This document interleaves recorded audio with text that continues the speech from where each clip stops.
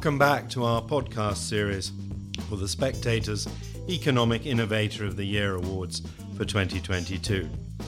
As ever, I'm Martin van der Weyer, business editor of The Spectator, and it's my pleasure on this occasion to introduce this year's regional finalists for London and the South East.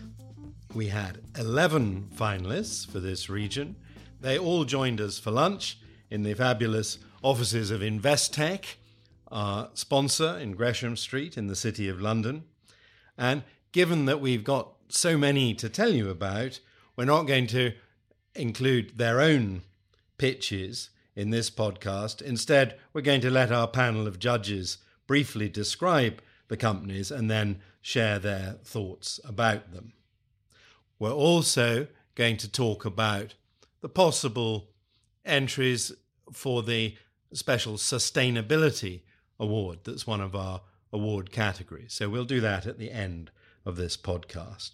The judges who were with me on this occasion, who you'll hear from, are Matthew Robinson, who's in the private equity business at a firm called ICG, Eva Marie Dimitriades, who is Chief Executive of Conduit Connect, that is an impact investing fund linking together large number of investors in that field. And representing Investec today, Kate Gribben, Head of Financial Sponsor Coverage for Private Equity, and Michelle White, Senior Investment Director. So we're in the City of London. We've heard pitches from no less than 11 finalists, chosen from more than 80 in London and the South East this year, and from more than 170 across the whole of the UK. So Matthew, I'm going to start with you and ask you to pick out two or three of these 11 that we've seen today. As I've said on many of these podcasts, we have to emphasize we get a pretty short presentation. We take a quick look at these companies. We're not bioscientists, we're not artificial intelligence experts. We don't pretend to understand in depth, but we try to make a fair judgment, and we love hearing from all of them. So Matthew, which one's caught your eye? First of all, 11 amazing businesses. Everyone had passion and energy and real purpose to their thinking and their presentation. I'd start in order of how it started today, which was Upcircle Beauty, a business that recycles waste that would have otherwise gone to landfill and turn it into skincare products, primarily for the female industry. Fascinating business, great story. Started with coffee waste, expanding to many other ingredients. Innovative, massive ambition, looking to go international. But what really stood out for me was the passion and energy from Anna, the presenter today. It's a great business, and I'm sure it's going to do very well. Second one I'll move on to is Silverstream Tech, which provides clean tech in the marine industry. As we all know, ever-increasing global trade in the marine industry, and the impact and environment from that is huge. Their ambitions there is they have a system, air lubrication system, which results in 5% fuel savings and efficiency gains, which in the scheme of things and the fuel costs globally is massive. Looking to sell into large ship manufacturers, looks like a great product, very innovative, and again, great passion from the team. The third one, which I think everybody around the table stood up at the end and gave a round of applause, really hit home to every parent around the table, was SafeToNet, providing solution to tackle child online safety, a very pertinent issue in the world today. Looked like a great product, had the right balance of avoiding children thinking they're being spied upon, but providing a level of protection and guidance, because a lot of the issues are children don't actually know what the risks are out there. I think a fantastic business, looking to sell on a B2B basis, just signed a contract with Verizon after 4 years of hard work. So another great business, and delighted to hear from them today. Yeah, a fascinating little fact in that presentation is one of the major global manufacturers that won't talk to them is Apple. That's a provocative thought, isn't it? Kate, I know you were interested in SafeToNet as well, as a parent, I guess. Absolutely. I've got two children who are 8 and 5, so my 8-year-old is really starting to explore online, and as a working mum, can't be all eyes on all devices all of the time. So it's great that this technology is being invented now, and it's a shame really that it hasn't existed beforehand. So shame on Apple really, and hope that the founders managed to crack that organisation as quickly as is possible to protect all of our children. Michelle? Yeah, similarly thought this was amazing. I mean, some of the sort of stats that he quoted as well was quite staggering really, or certainly make you think. Talked about 5 children a week in the UK taking their lives due to online shaming. Anyone that can help prevent some of those lives being lost is getting a big tick in my book. And he talked about their 2 hero products. So one was a safeguarding keyboard that can sense incredible things that I don't understand on the IT side, but models using anomaly technology to monitor things like the pressure with which children are touching the keyboards actually tells them things that are going on, and then their live stream video filter. So fascinating company. Yeah, I think we were all riveted by that presentation. Kate, would you like to pick out a couple more for us? Absolutely. So another business that really caught my eye was Recycle, which uses technology to essentially monitor a conveyor belt of waste that's going through, and using special robots to pick out waste and ensure that the waste is being recycled in the right way, replacing human labour, obviously human error that comes through that. Clearly waste is a big problem not only in the UK but globally, and definitely a global application of that product. And perhaps just moving on, another very different business, Housekeep, which is essentially an online marketplace connecting consumers to service providers, so typically cleaning staff. I'm sure that everyone's suffered the problem of clinging on to their cleaner when they leave, they don't really know where to go. So using that word of mouth industry and replacing it with some fantastic technology to match consumer to cleaner, and ensuring that those cleaners are being paid a good wage, and importantly reducing the length of travel time between jobs, which obviously is great for the economy and the environment as well. Yeah, thank you. Now that was an interesting one, and we did quiz the presenter about the wage rates. It sounds a reasonably fair system that's providing a lot of work and solving problems. Recycle, I particularly liked the phrase, there's no such thing as waste, there's only stuff that's in the wrong place. Many of the businesses we meet are doing some kind of waste recycling, finding new purposes for stuff that used to just go into landfill. That's always a good story to hear. Eva, would you like to pick out some of our entrants today? Yes, absolutely. It's always difficult when you have such different impacts, and I think I've picked out two that are really focused on health and well-being, and one that's more environmental. So I'll start with eConsult Health, which I really like. The founder gave a very compelling pitch, and this is really a software solution for the health industry to try and make diagnostics and access to treatment more efficient. And in the UK, obviously, that really revolves around the NHS. So eConsult is already in 3,500 practices, GP practices, but they've also been able to disrupt A&E triage. And so really what that means is when you tell your story effectively to this platform of, what are your symptoms, they can very accurately screen and send you to the right place, skipping lots of steps and the waiting time for, seeing the GP, who will first filter you through a system and then refer you somewhere else. You can actually kind of hop through quite a lot of that and prioritize the most urgent issues. So that's obviously something that can save a lot of money and time for both the NHS and people. I think the other one that really stood out to me on the health side is, and as a woman, really important to me, is LV. I've obviously been following them for a while. The founder has been instrumental in the making of the FemTech movement, and at Conduit Connect we're very concerned with women's health, but also supporting female founders, and this is one that really deserves a big prize in a lot of respects. So they've made the market, the most famous product is probably the breast pump, which can be used anywhere. It's a cordless breast pump, breastfeeding, but they've also developed a number of other products. And what was interesting to hear today is how they take a very holistic approach to looking at women's health from puberty to post-menopause. So I'm excited to see what else they might come up with in future. And then the last one is on the environmental side. So we talk a lot in our world about carbon transition and the green economy and how quickly we can reach net zero, of course. And this is a business called Project Etopia, love the name, which is really a modular system for construction that can deliver net zero building. So in the UK alone, there are hundreds of thousands of living accommodation that need to be built. We have a huge shortage, and everybody is thinking about how do we make greenfield construction net zero, and this is one such solution. And you sometimes think in the house building industry, everyone's thinking about that except the established house builders who just go on building houses the way they've built them for the last century. So I think regulation is knocking hard at their doors. So these houses would be very, very energy efficient by comparison with a traditional brick-built timber roof structure, drafty window, old kind of house that we see being built still all over the country. I think, Martin, there was a parallel between Project Utopia and eConsult in that they're both disrupting industries which have been very straight in their view with little disruption for many, many years. Absolutely. Yeah.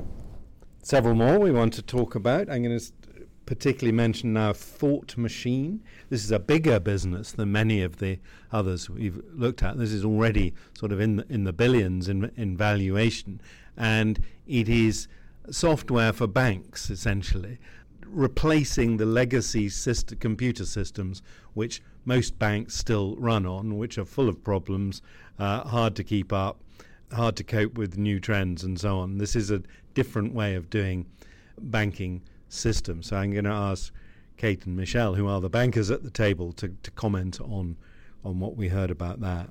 Yes, I think from my point of view, one of the most compelling arguments that the representative from the company was putting forward today is that it's very difficult for banks to invent new products and services for their customers that are operating on the legacy systems. And this company is so young. In fact, I think they've been developing the product really for 5 years and have only really been marketing it for 3 years. And they have achieved an enormous amount of success by introducing a much needed product to some of the globe's largest financial institutions. Michelle? Yeah, I think sort of as an interesting anecdote, I remember, I won't name the firm that I used to work for, but at one point we were querying, why doesn't this system talk to this system? We've got all these different products and solutions, but from the client's perspective, it's not neat. And one of the IT guys came down with an A3 piece of paper and showed us the spider web of systems that the firm was using that we were asking them to try and connect, and showed basically why it was impossible. So anything like this that can effectively replace those legacy systems, those mainframes that he talked about, that some of us are running, some of the firms are running on, that are 30, 40, 50 years old, is clearly going to be successful. Hence they've already sold into many of the tier one banks. He also made one other point, that these legacy systems need a lot of maintenance, and those that are 30, 40 years old, there'd be nobody left who actually understand how they work to be able to maintain them. So you do need some new systems. Very good. So I think we've covered 9 of the 11 there, 2 more to go. Ultromics is another medical technology business presented by Amir Hassan to us. This is about heart disease. It's about using ultrasound to basically check on people's hearts and use AI and automation to look at the ultrasound reports and spot heart problems before it's too late, picking them up early.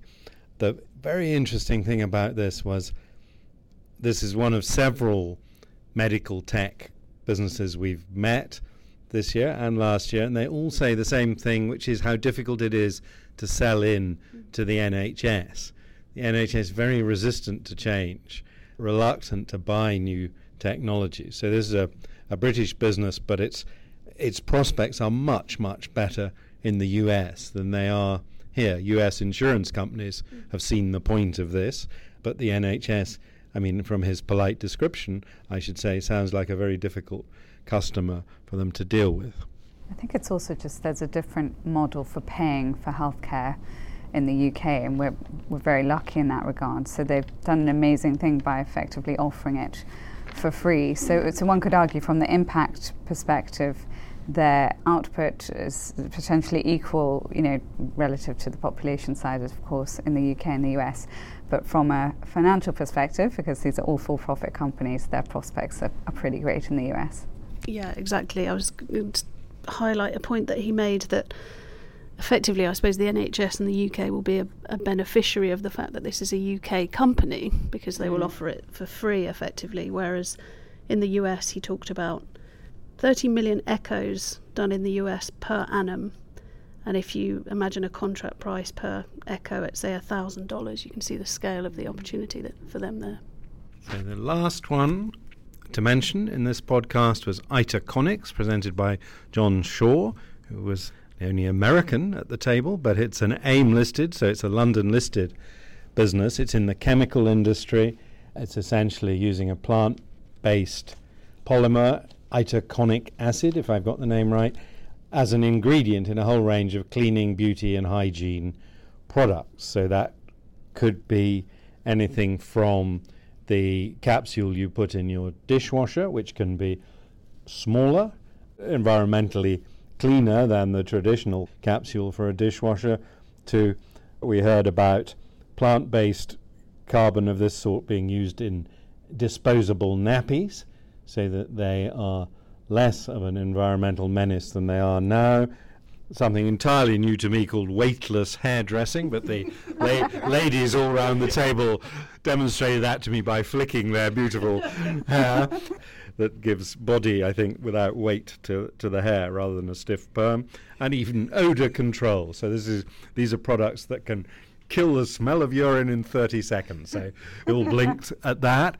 Anyway, it's a chemical product with a very wide range of applications, and I was quite interested that it had chosen to list on AIM and not NASDAQ, and John explained all the background to that to me. Anyway, any last comment on that one? No, just the range of applications stood out in terms of where they can go with the business. So there we are. As you'll have gathered, that's 11 very, very different businesses, and so a very difficult choice for us to say which is the one winner. Finally, let's talk about the sustainability category of these awards. Just recap from these 11. I'd just like to ask each of our judges today to pick out one of the 11 that they think might be a contender in our sustainability award category. Kate, which would you like to mention? Gosh, there's so many really great companies to choose from. For me, I think Upcircle sat the best with me in terms of the story that they are using waste product, not only from coffee granules, but they talked about olive powder, from waters, from fruit processes that they're using. So there's lots of different waste products that they can make beauty products from. But not only that, there's a different story behind each of those products and how they collect them. So they talked about in COVID, a lot of the suppliers, essentially, of the products that they're looking to collect were closed. So they were cycling around Clapham Common on their bicycles, going to the coffee stands on Clapham Common, which I just think shows also great innovation as well as a clear sustainability model behind them. Thank you. Eva, which one would you pick out? I'm torn between Silverstream and Project Utopia. On the one hand, one is tackling the built environment, which is responsible for about 30% of carbon emissions. But I'm actually going to go with Silverstream, which is tackling the shipping industry. And I was interested to hear that that's not covered by the Paris Agreement, so it gets slightly ignored when we think about carbon emissions. I think it represents about 3% of all greenhouse gas emissions, so smaller by comparison, but still really substantial. And what Silverstream's doing can deliver a 10% reduction in those emissions by creating this sort of lubricated streamlining effect on the hull of the ship. So that could be really, really enormous, and it sounds like they're having incredible traction so far. Yeah, and it just is a rather beautiful idea of having blowing bubbles underneath the ship and making it work so much more efficiently. Michelle, which one caught your eye? I think Recycle was fascinating. Obviously, Kate's already described that, and that sort of tagline stuck with me that you mentioned, Martin. No such thing as waste, just materials in the wrong place. What they're trying to do is build these robots to have a much higher degree of accuracy in sorting the waste and the rubbish than humans realistically can deliver. So they sell the product on a 95% accuracy basis, but they have measured it to be 99% in some sites.